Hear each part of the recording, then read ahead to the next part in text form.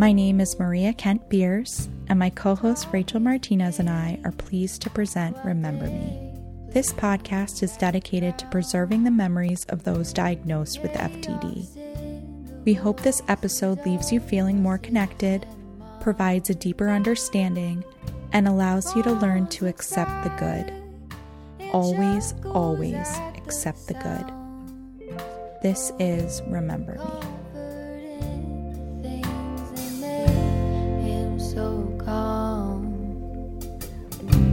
This is who I am, where I come from, still in my bones. All right, we are so excited to have Ashley with us. She's going to talk about her sweet father, Jimmy. I also want to call out that Ashley started an incredible Facebook group for support for children of FTD, and we're just so glad to have her here to get to know her a little better and hear her dad's story. So welcome, Ashley. Hi. Ashley. Hey. I'm excited to be here. The way that the podcast works, we just jump right in. Okay. I think you know that. So Yeah. we like to know, at what point do you think that you started to see your dad change? So I think for me, I was pretty young. I was 11 when he first got it. And so it took a few years. And I think about 16 or 15, I started to notice there was like an instance where a few things were happening. Like he was losing money. And my mom told us about it, my siblings and I thought like maybe a prostitute. It sounds bad, but like, I mean, he wouldn't do that, but like, how is money disappearing this much? Or like another woman, or is he gambling? Is he doing drugs? Like, it's not in character for who he was, but it was so extreme to lose that much money every single day that we're like, what's going on?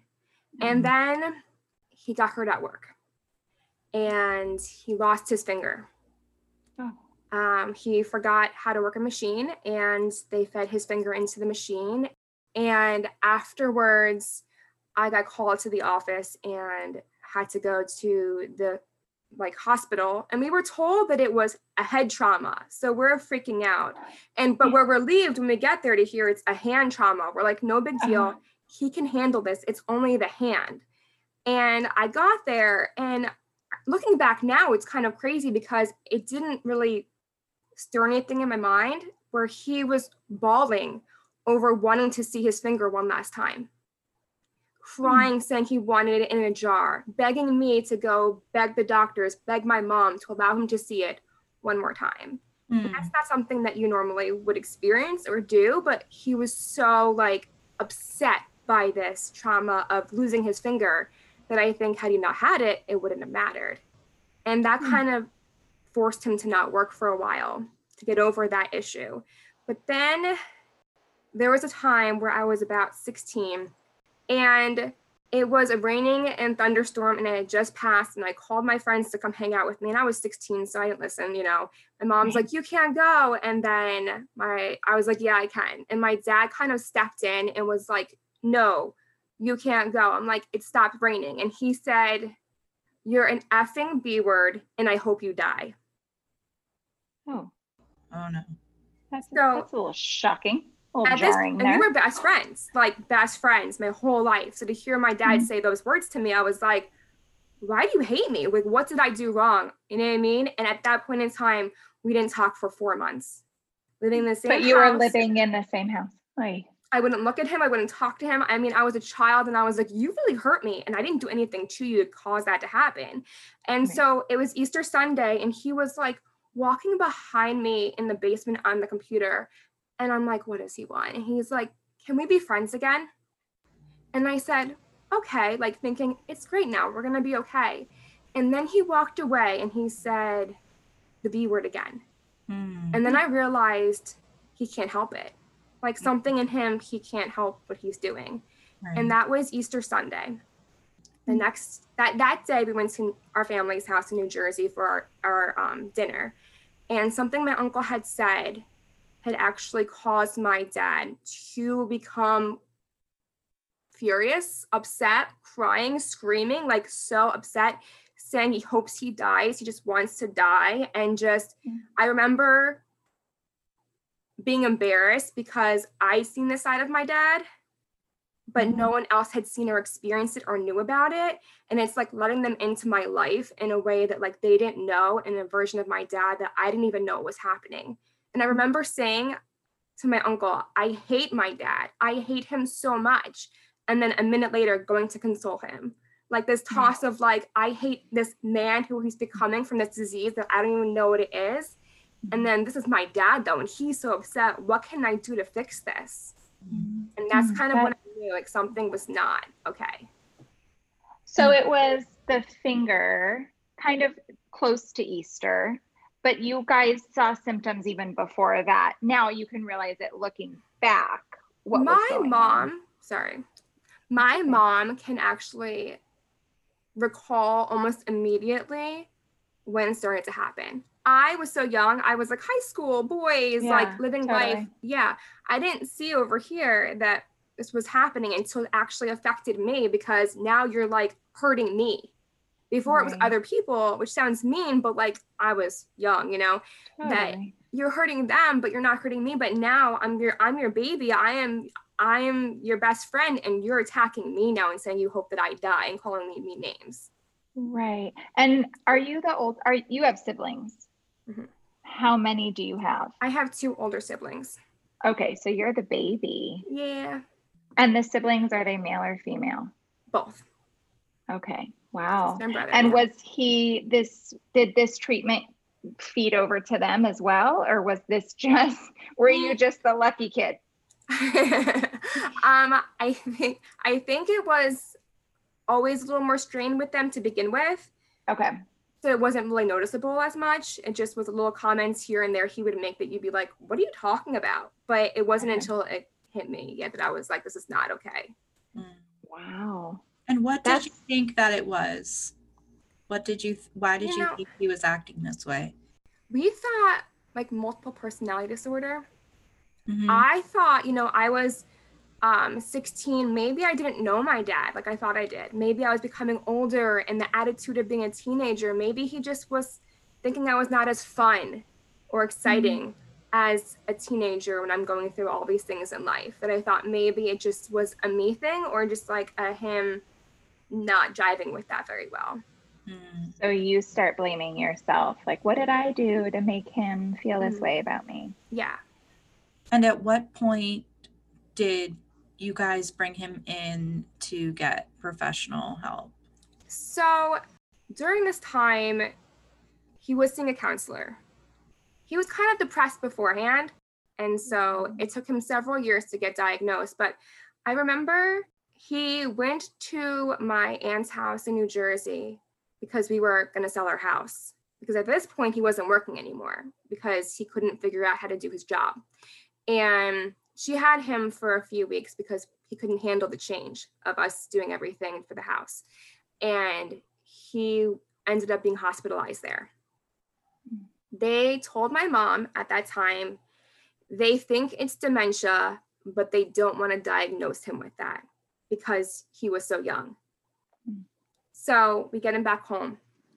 And then a few months later, we are going to Christmas. My mom is driving to New Jersey. We're over a bridge, and my dad opens the door and goes to run and grab onto the bridge. And he's going to kill himself. My mom calls the ambulance. They calls the police. They come bring him back. He gets hospitalized. At this point in time, we're also hearing from my dad's family. They love him and they think that we're not doing enough, and he's not changing. He's not getting better. He's not, he's still being the same. So what are we doing wrong, and how can they make it better? How can they fix it? So at this point in time, my mom is 80 pounds because she is stressed out. She's taking care of him. And so my mom says, okay, to my aunt, you can have him, like, take care of him, get him better help. If you can get him better help. And at this point in time, they were so strained. They were like separated. Mm-hmm. She was going to divorce him. She was like, I can't handle the stress of like feeling like I'm never going to be enough to take care of him. And just, he's not getting better. And we thought it was something seriously like personality disorder kind of thing. Mm-hmm. And so after that, he was at my aunt's house for about 6 months, and he was hospitalized again almost immediately after the bridge incident. And then it was treatment for neurological, treatment for all these things, and no one could diagnose him. And then he went to a hospital for over a month, and then we got him back. When we got him back, my mom contacted the Alzheimer's Association, and they referred us to a doctor that finally said, hey, he has this. Mm-hmm. So he's basically, I don't like the word institutionalized, but basically institutionalized, and they couldn't figure out what was going on. No. Mm. No. And then after he got diagnosed, I mean, at this point in time, he was 7 years into it. I was 18. So I was 11 when he got it. He was 44. I was 18. And it took this long. And then at this point in time, for his like interview with the doctor, he couldn't even answer questions. Like he had no concept of what they were saying beyond like, do you like what you ate today? Do you like this? Like he couldn't really answer like anything about his care or his mental capacity. It just was up beyond him. And then he went to an adult daycare, and he was the youngest one there, but he was also on the behavioral spectrum of it. So he was hard to handle. Yeah. And so they would make him nap for all day because they didn't want to handle him. And then after a few months before Christmas, they said, we don't want him back here. And in the meantime, he's also being hospitalized. We're calling the police on him for the ambulance because he's sundowning and he's becoming really aggressive. And he was a very violent behavioral situation going on. Can you explain what sundowning is?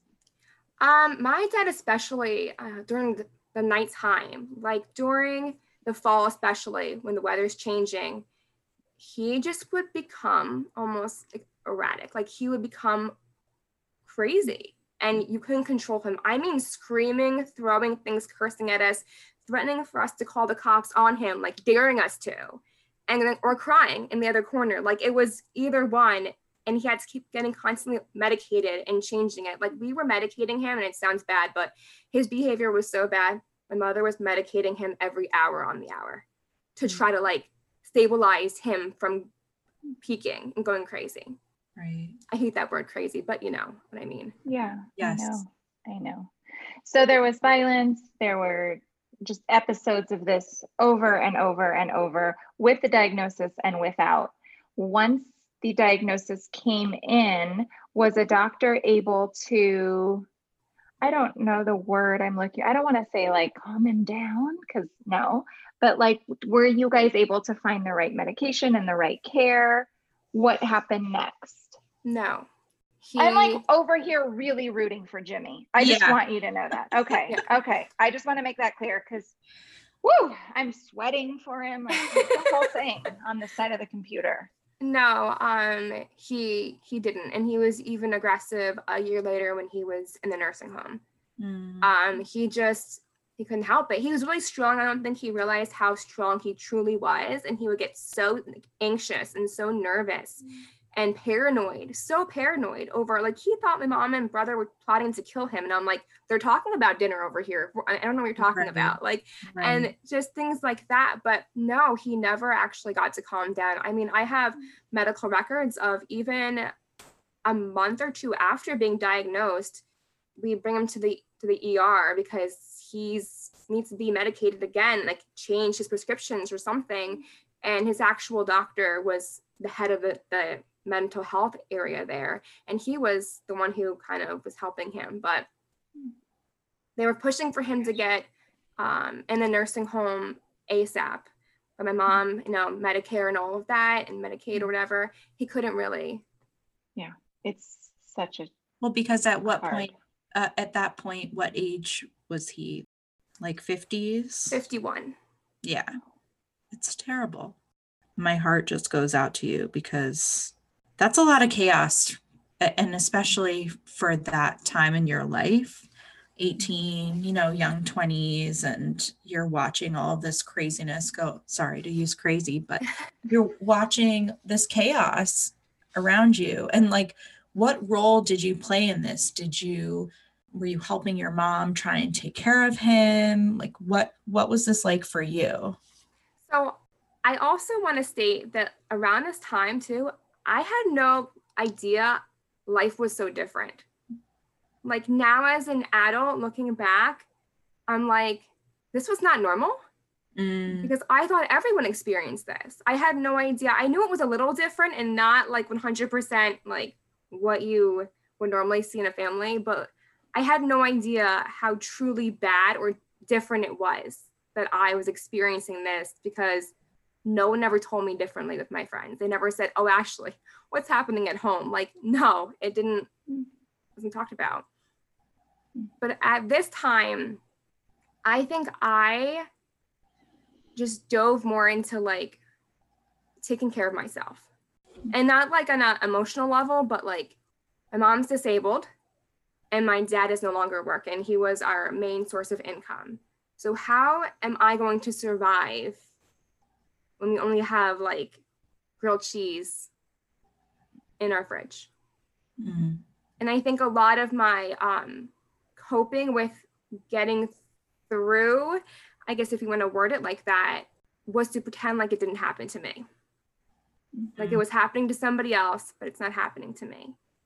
But for me, I was mainly, I think I wasn't really the full-on caretaker. My mom was. I was that still kind of the same, where we were jokesters. Like we would still joke and have, like, obviously as he's getting sicker, our jokes were not as, mature, right. but we were still like saying things that were not appropriate because they were hilarious, and like that was our connection and bond. And I think even when things would happen and he would realize he's not who he used to be, because he always realized that he was different, like he was changing, I think he always kind of more relied on me to kind of be almost the emotional like person that he always remembered me being, that I can be there and comfort him in that way. And did that start after diagnosis? Were you able to kind of change your mindset and your feelings towards him and like maybe soften to him a little bit because you started to understand the picture of what was going on? I don't think I ever really understood what it meant. For me, I remember just when I found out about it, realizing that my dad won't be there when I get married, when I have kids, that my dad's going to die, and just like how final that will really be when the time comes. I'm so sorry. That realization is like the worst, when you like finally get the diagnosis and you're like, okay, but also what? Like now it's over. He's done. Like, and I felt the exact same way. I remember going to my cousin's weddings, in the 90s, the song was Butterfly Kisses. And I remember always thinking, oh my God, when I get married, thank God it's not 99 anymore. Totally. Imagine. Yeah. But I remember just being like, this will be our first dance, my dad and I, and then realizing that will never, ever happen for me. And also, after finding out he was diagnosed, I was not the best child. Why do you say? What do you mean? Because lack of understanding. And I think also I just was over it. Like, and it sounds totally mean because I'm sure he was over it too, but I was over not feeling like a normal 18-year-old, not experiencing the college things you experience, not getting to experience life like somebody who has a healthy father would get to experience, and like a great father would get to experience. Like, just, I would say things out of not understanding what it would mean to him to hear those words, because, he would hear it and then cry, but also like just being like, but what about me? Like, why it's like resentful. You sound resentful. Yeah. But that is a normal teenage. Totally. Like, I mean, you're having serious trauma happen to you in your very formidable years of your life. It's not shocking to me that you might be a little rebellious or have some attitude, because, in that time of your life, it is like you're thinking about you, Yeah. Right. No judgment from us. Woo, no, girl. And I still, to this day, I feel so horrible about it. And I know I can't change it, but I also know he said horrible things to me that he didn't mean either. That it's not that we're equal, but kind of like, okay, like it's all right. Like it was a horrible time. Like we made it through. It's fine. Like Right.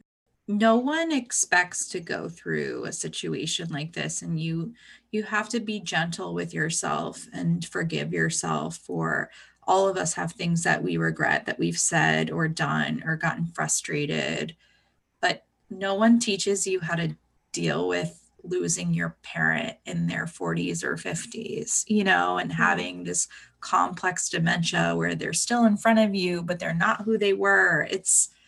You have to forgive yourself for that. So I hope that you have. Yeah, I've been working with that a lot. It's kind of, I'm a people pleaser and I'm a daddy's girl, and I'm like always wanting to make him proud. So that always kind of sticks with my heart, where I'm like, oh my God, I was so mean to you. And I didn't really mean to be mean to you, but I just, I wanted my love and my attention and my dad back. Right. Yeah, of course.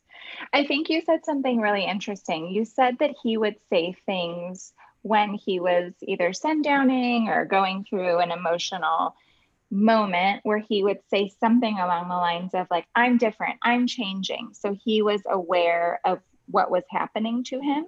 There was an instance where this is where I feel bad, where he was eating a peanut butter and jelly sandwich. And I remember walking in and it was all over his face. Like he's at that point where he's like a toddler. And I remember saying, you're a messy eater.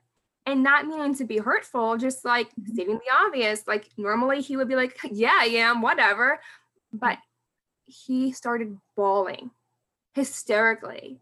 And I remember my sister and brother and my mom were like, you can't say that to him because he knows he's not the same. So he knew this whole entire time that he was not who he used to be. That caused my dad to become suicidal as well. Like he would drive down the street, the highway with his eyes closed, hoping to get hit. So he was well aware that his brain was just not functioning at even par anymore. There was a point where he was working and he got into a vehicle he had to use for work and he couldn't figure it out anymore. And it took them at his job 2 hours to calm him down because he was hysterical crying because he knew he used to work it and now he can't anymore. So terrible. Jimmy. So sorry. How frustrating would that be? Like, imagine if they were like, here's a laptop, open it up and go ahead and start typing. And you're like, what? You know what it is? Yeah, exactly. That must have been just beyond for him. Yeah. So you also mentioned that you guys eventually placed him in a facility. Yeah. How long was he in there? He was there from 2007 until 2019. Wow. He was the youngest patient. And it's interesting too, because before we put him in the nursing home, he had no idea what was happening. He was unaware. And then on the day we brought him to the nursing home, he knew. He knew where he was going. And as we were leaving, my mom left to go talk to somebody like the head nurse. And he pulled me aside and he was crying and holding me and saying, please don't ever forget me. Don't ever forget me. Well, that's a memory. Yeah. My goodness. Yeah. When your dad went into the nursing home, was he still like walking and talking and able to feed himself? Okay. Yeah, he was. Yeah. And I mean, he was still like yanking the air conditioners out of the windows at the nursing home, like several years into it, yanking it and carrying it down the hallway. Oh, okay. So he was a very fit man too then. Oh yeah, he was still choking the nurses too over here against the wall. Like he was still, yeah. So he was there for 12 years. Mm-hmm. Yeah. What was your journey after he was placed into a nursing facility? So I went to visit my dad for the first few years regularly. I would go there 1 or 2 times a week and visit him.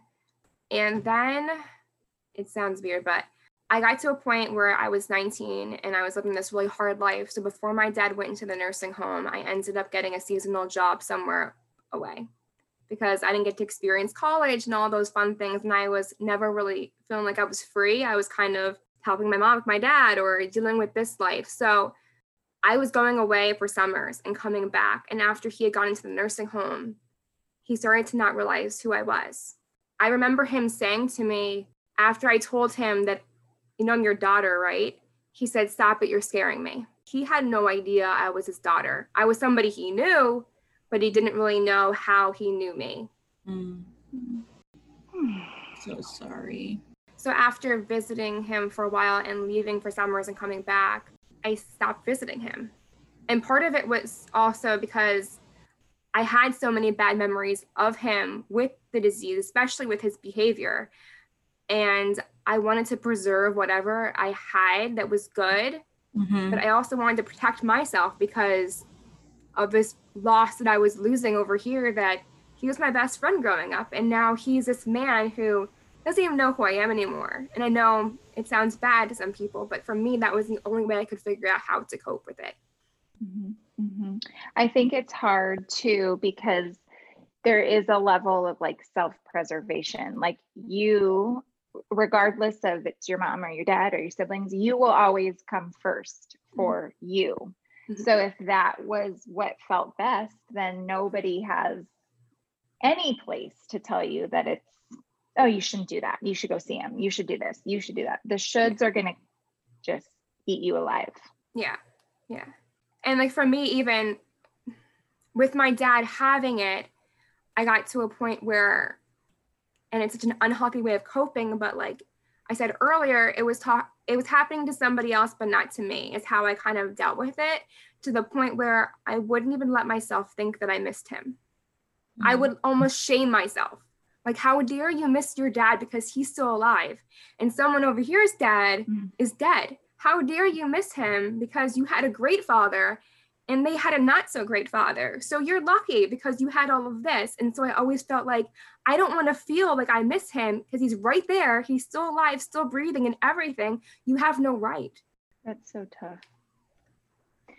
So towards the end of his life, was he wheelchair bound or was he still taking out air conditioning? So great. He stopped talking around 2011. Okay. And he was only in chairs, so no walking, in 2012. And actually, it's funny because I had gotten married that year and I had taken pictures at the nursing home like months after my wedding. And obviously, I told you before, he didn't know who I was and hadn't known me for a long time. And we were taking photographs and he was so out of it. And then we were packing up to leave and he looks at me and he's back.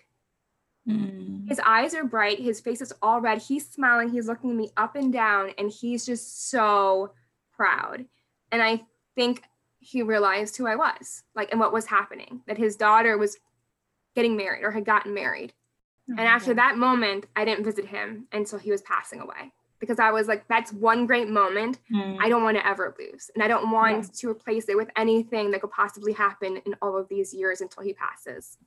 So what was it like? Was it the disease that took his life or was it another comorbidity? What happened towards the end? It's funny. My dad's like the Energizer Bunny, like the cat with 9 lives. He had almost died so many times that they stopped calling us almost for it, because they're like, I don't want to call you because tomorrow he's like, here I am, I'm great, I'm fine. And so it kind of added a sense of denial when the time came, because a year before he passed away, we got the call that he's going to die. And I remember at that point in time, I was not ready for it. And I remember saying, Mom, when he goes, tell him I love him, I miss him, but I can't be there. Like, it sounds bad, but I just couldn't, I couldn't handle losing my dad and having to see what the disease did to him face to face and know who my dad's become, because who I imagined him looking like and being like was not this age, this looking like this. And he was in hospice for a year. And then we ended up getting a phone call that my dad was pocketing his food, not swallowing, couldn't take any pills. And my dad, the one thing my dad always got from FTD was seizures. So for a while, he didn't have seizures, but he was having like grand mal seizures, like early on, where he would smell something, like have a certain smell, and he's like, it's coming. And they were fearful because he couldn't take his seizure meds and they were getting bad near the end, that it would take him out. So it had been 3 days when they called us that he hadn't eaten, drank, or anything. And something in me just knew, because my dad always ate. My dad almost died from pneumonia before, but he bounced back. Like, something in this, I knew it was serious. And I went there and I saw him, and that was horrible. That was Monday, and he passed away on Sunday. Are you happy you went? He was worse than I thought he would look. But I'm happy I went.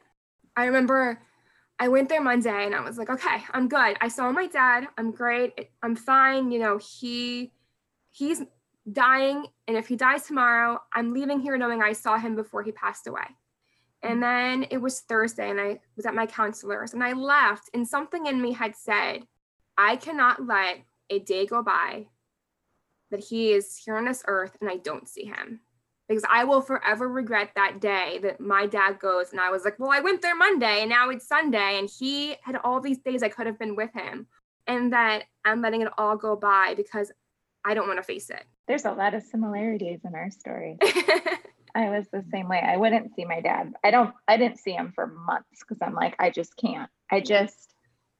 So I know that feeling. And then the guilt eats you up that you're not seeing him. And then you're mad at the guilt, and then you're mad at your dad, and then you're mad at yourself, and you're mad at everything. Yeah. And then I went there Thursday, and I remember calling my mom every time before I went. And I said, how does he look? Because if he's not eating, how much can I handle of how he's changing physically? Mm-hmm. The crazy part was, as he was losing weight and as he was reaching his last days, he looked more like my dad than ever before with the disease. Like, his eyes were back. And like, you went from where he was sleeping on Monday. Thursday and Friday, I would call him like a space cadet. Like, he's staring up at the ceiling, but he's looking at nothing. He doesn't even know you're there. He has no clue. We went there on Saturday, and I was fearful because they had told me that he might die from a seizure. And whenever he was getting changed, it would cause seizure activities, like them moving him around. And so while we were there, they had to change him. And I was like, oh my God, he's going to die right now. He's going to die, just freaking out. Mm-hmm. And we went in there, and my dad was there. And it was like, he knew who I was. I would talk, my mom would talk, and his eyes would shoot at us. And it's like he would blink like he understood you and like he was communicating with you. And there was a point where I rubbed his shoulder with my hand and I said, I love you so much, Dad. I love you. You know that, right? And his whole entire like shoulder twitched back at me. And I pulled away. I was like, oh my God, I'm getting him a seizure. You're like, please don't. And I'm like, I'm so sorry. And then I realized later, I was like, oh my God, he was talking back to me. He was. I'm sorry I've been kind of quiet. I'm just taking it all in. I just feel like you've been through so much from such a young age. And my heart. Age. What? The age. The age. The Mm-hmm. age really, I'm not going to cry. I just, and then thinking about how you've created this beautiful community on Facebook, and I love it. Like every couple of days, you're like, how's everybody doing? How's everybody feeling? And like, you've been through so much trauma. I'm just really like in awe of you and sad for you and want to give you a hug. So I'm just kind of taking it all in. But I'm also like, I really want to know who he was before this. Like, I really want to dive into that and hear the good. If you're ready. I'm ready. Okay. I can't wait to hear. So tell us a little bit about, maybe if you know anything about when your dad was growing up, like what he was like as a child, what his hobbies were. So my dad was born in Brooklyn, New York. So Rachel. He had a very thick accent. He was one of 5 children. He was the youngest. His mother and father were both in the military of sorts, but his father was an alcoholic and a womanizer, and so my grandmother had left him when my dad was 2 years old. No, I lie, 2 months old. And so a lot of it was my dad's father not being in his life. and they were very, very poor. So they lived primarily in Coney Island in Brooklyn area. And my grandmother didn't really work either. And my father's father didn't pay child support. So it was very hard. My dad's family also had issues with having a stable household. So at one point in time, they were evicted, and then everything that they had on the street that was theirs was picked through. And they already had no money to begin with. So now they have like nothing. And then their place they were also staying at one point in time burned down, and they had to stay with somebody else. And then my dad, I know he did work at Coney Island, and he did like tickets for rides. And then my grandmother moved to Elizabeth, New Jersey, and my dad followed, and my mom and dad met. And it was my mom's best friend. Her name is Roseanne, and she had met my dad because he was working at the Acme, and she and her friends used to drive by with their car and wink at him and honk at him. And my mom's friend was talking constantly about my mom and how he has to meet her. She's got a great girlfriend. He'll love her. My mom was over her house one day for a party, and Roseanne called up my dad, and my mom and him talked for a bit, and he came by to check her out.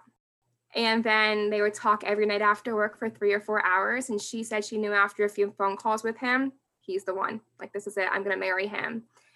And they broke up a few times. And I remember the last time they broke up, she had told me recently that she broke up with him and that he went to her house crying and bugging all of the family and getting on his knees and saying to my aunt, "You tell Maureen, I'm going to marry her. I'm going to marry her. You tell Maureen I'm going to marry her." And they got married. How old were they when they met? So my mom was about 20 years old or 21, and my dad was about 24. Aww, so sweet. And then they had your brother? My brother and myself. My sister was from a previous relationship. But my dad took her in like it was his own child. Like, he loved my sister just like she was his own. Oh, that's beautiful. Tell us what he was like as a dad. Oh. My dad was fun. Rachel. He was fun. My dad was fun, and he was funny, and he was known for doing impressions of Donald Duck. And he didn't just do it with kids, it was anybody. Like, anyone you'd see, he would do Donald Duck. My dad also loved basketball, and when he was younger, he was training to become a professional basketball player. And my dad was 5'6". Because Jimmy. I know. And then he was putting weights on his ankles to try and jump and dunk. And he taught himself to dunk. And he was the ultimate like trash talker. Like, he would tell people they don't have any game while he's dunking over their head. Like, basketball on his finger, twirling around, dribbling the ball around you. Like, no, he was like, basketball was his life. What's your most favorite memory of him? So I have this memory of my dad, and it's one that I always think of. And I remember my dad loves birds. So my dad would take off the first week the birds would migrate in like May to sit on the porch and watch them fly in and land in our property and eat the birdseed.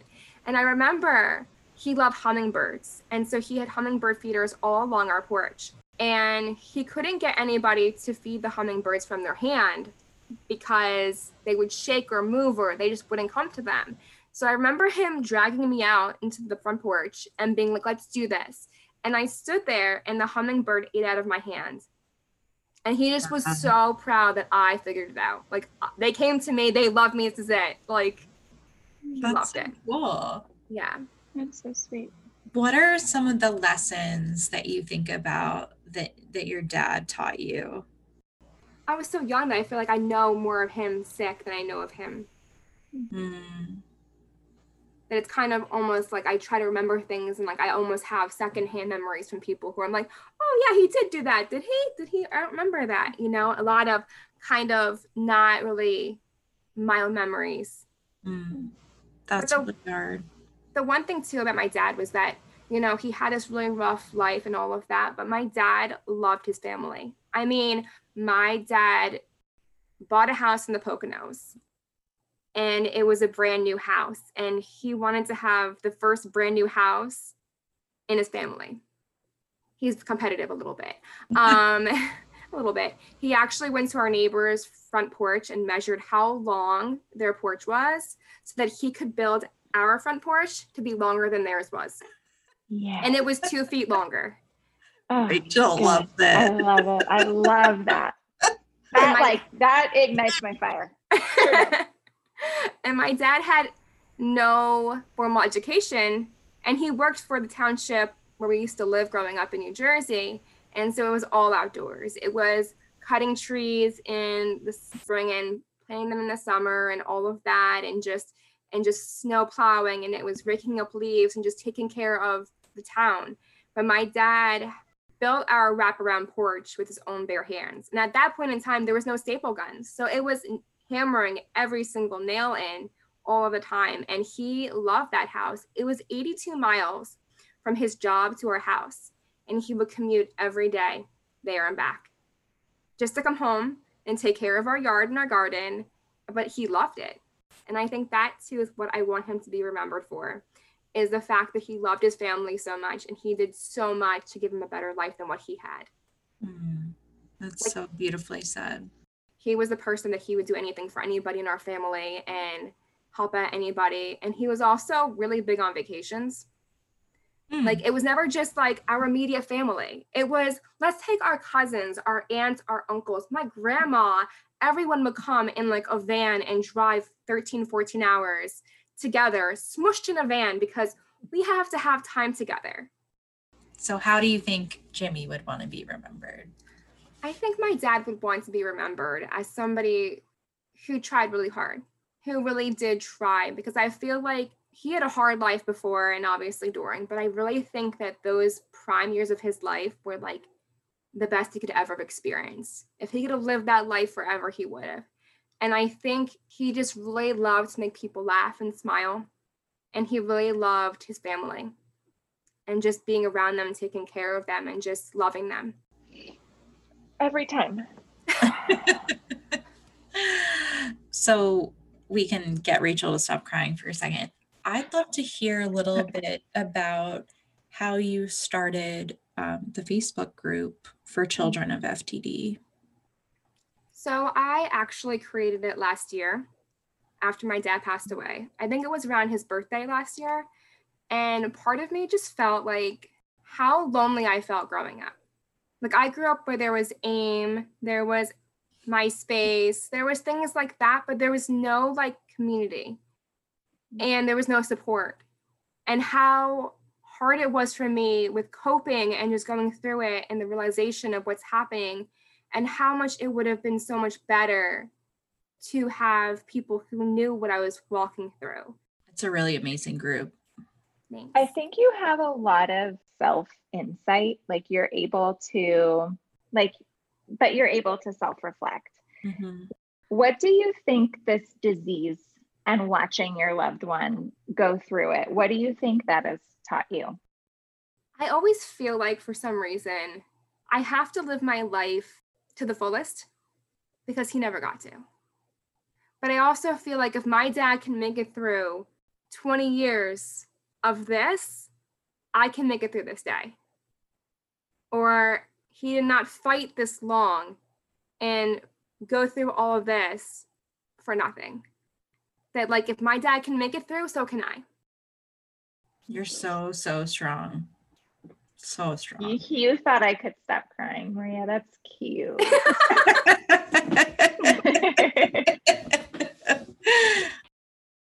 Hearing stories like this, I'm like, how are you Sitting up? functioning right now? How are you functioning and then taking time out of your day to then tell us about this?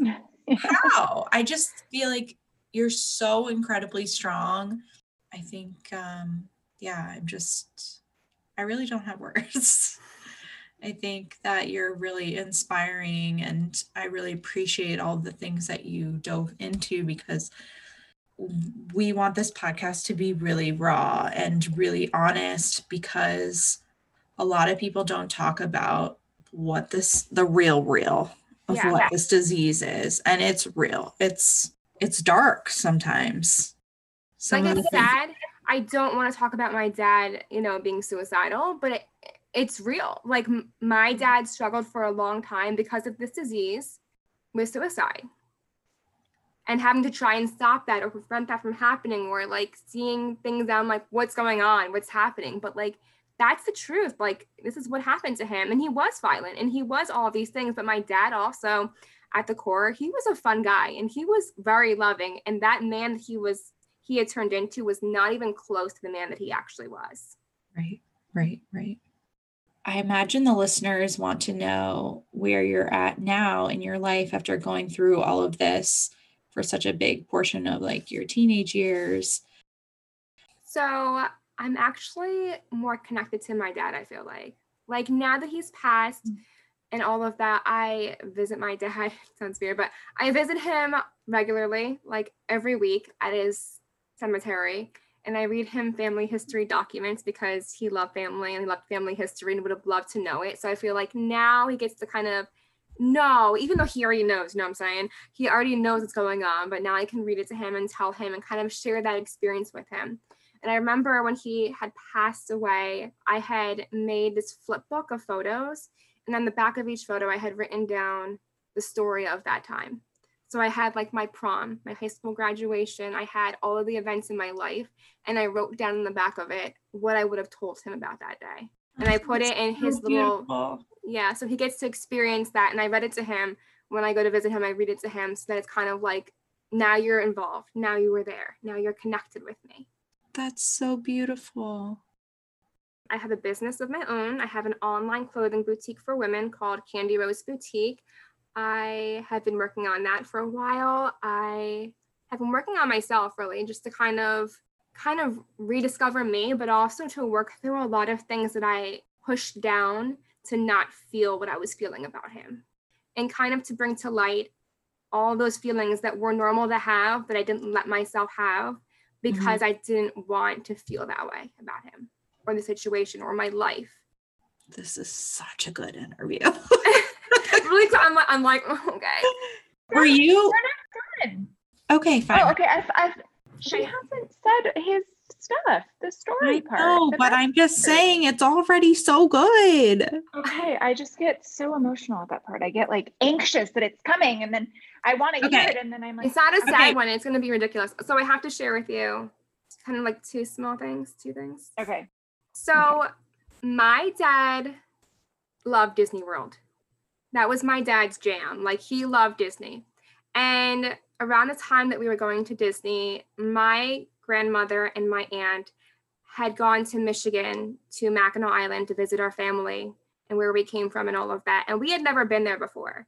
And they were bragging about how great Mackinac Island was. And my dad's over here like, wait, there's Disney World. What are you talking about? And so I have a part of a home video I'm going to read to you where my dad's talking to my aunt about Disney in Michigan.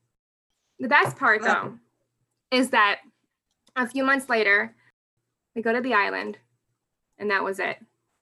Disney World was nothing. My dad was obsessed with Mackinac, and he loved Mackinac. And that's where he brought all of our family. He would fit 13 adults, children, and everything into this conversion van, and we would drive 14 hours through Niagara Falls down to the island for us to go on vacation. That's amazing. Because our family came from there and our family is from there and we had family on the island. So it was bring them all together. My dad talked this big game about Disney World for the longest time. And he's like, we're done there. That's it. See, Kathy, this is the real life. I mean, you can go to Michigan whenever you want, but the timeshare is where it's at. Okay? Florida. This is Disney World. This is USA. You know, I said it to people and I'll say it again. We went on Star Tours and the Force was with us. This is Jim Grant saying to Kathy, go to Michigan, do what you want, but you're never gonna have a place like this unless you come to Florida. Okay? Bye, Kath. Signing off. Oh, so damn lucky I am. So lucky special thank you to Ashley for bravely sharing her story with us this week. If you want to join Ashley's Facebook group, go to facebook.com/groups/children of FTD. We release new episodes each week on Mondays, so be sure to subscribe on Apple Podcasts or Spotify. If you want to connect with us, you can follow us on Instagram at Remember Me Podcast. This podcast is produced by Maria Kent-Beers and Rachel Martinez, and the beautiful music you hear is by Billy Kent.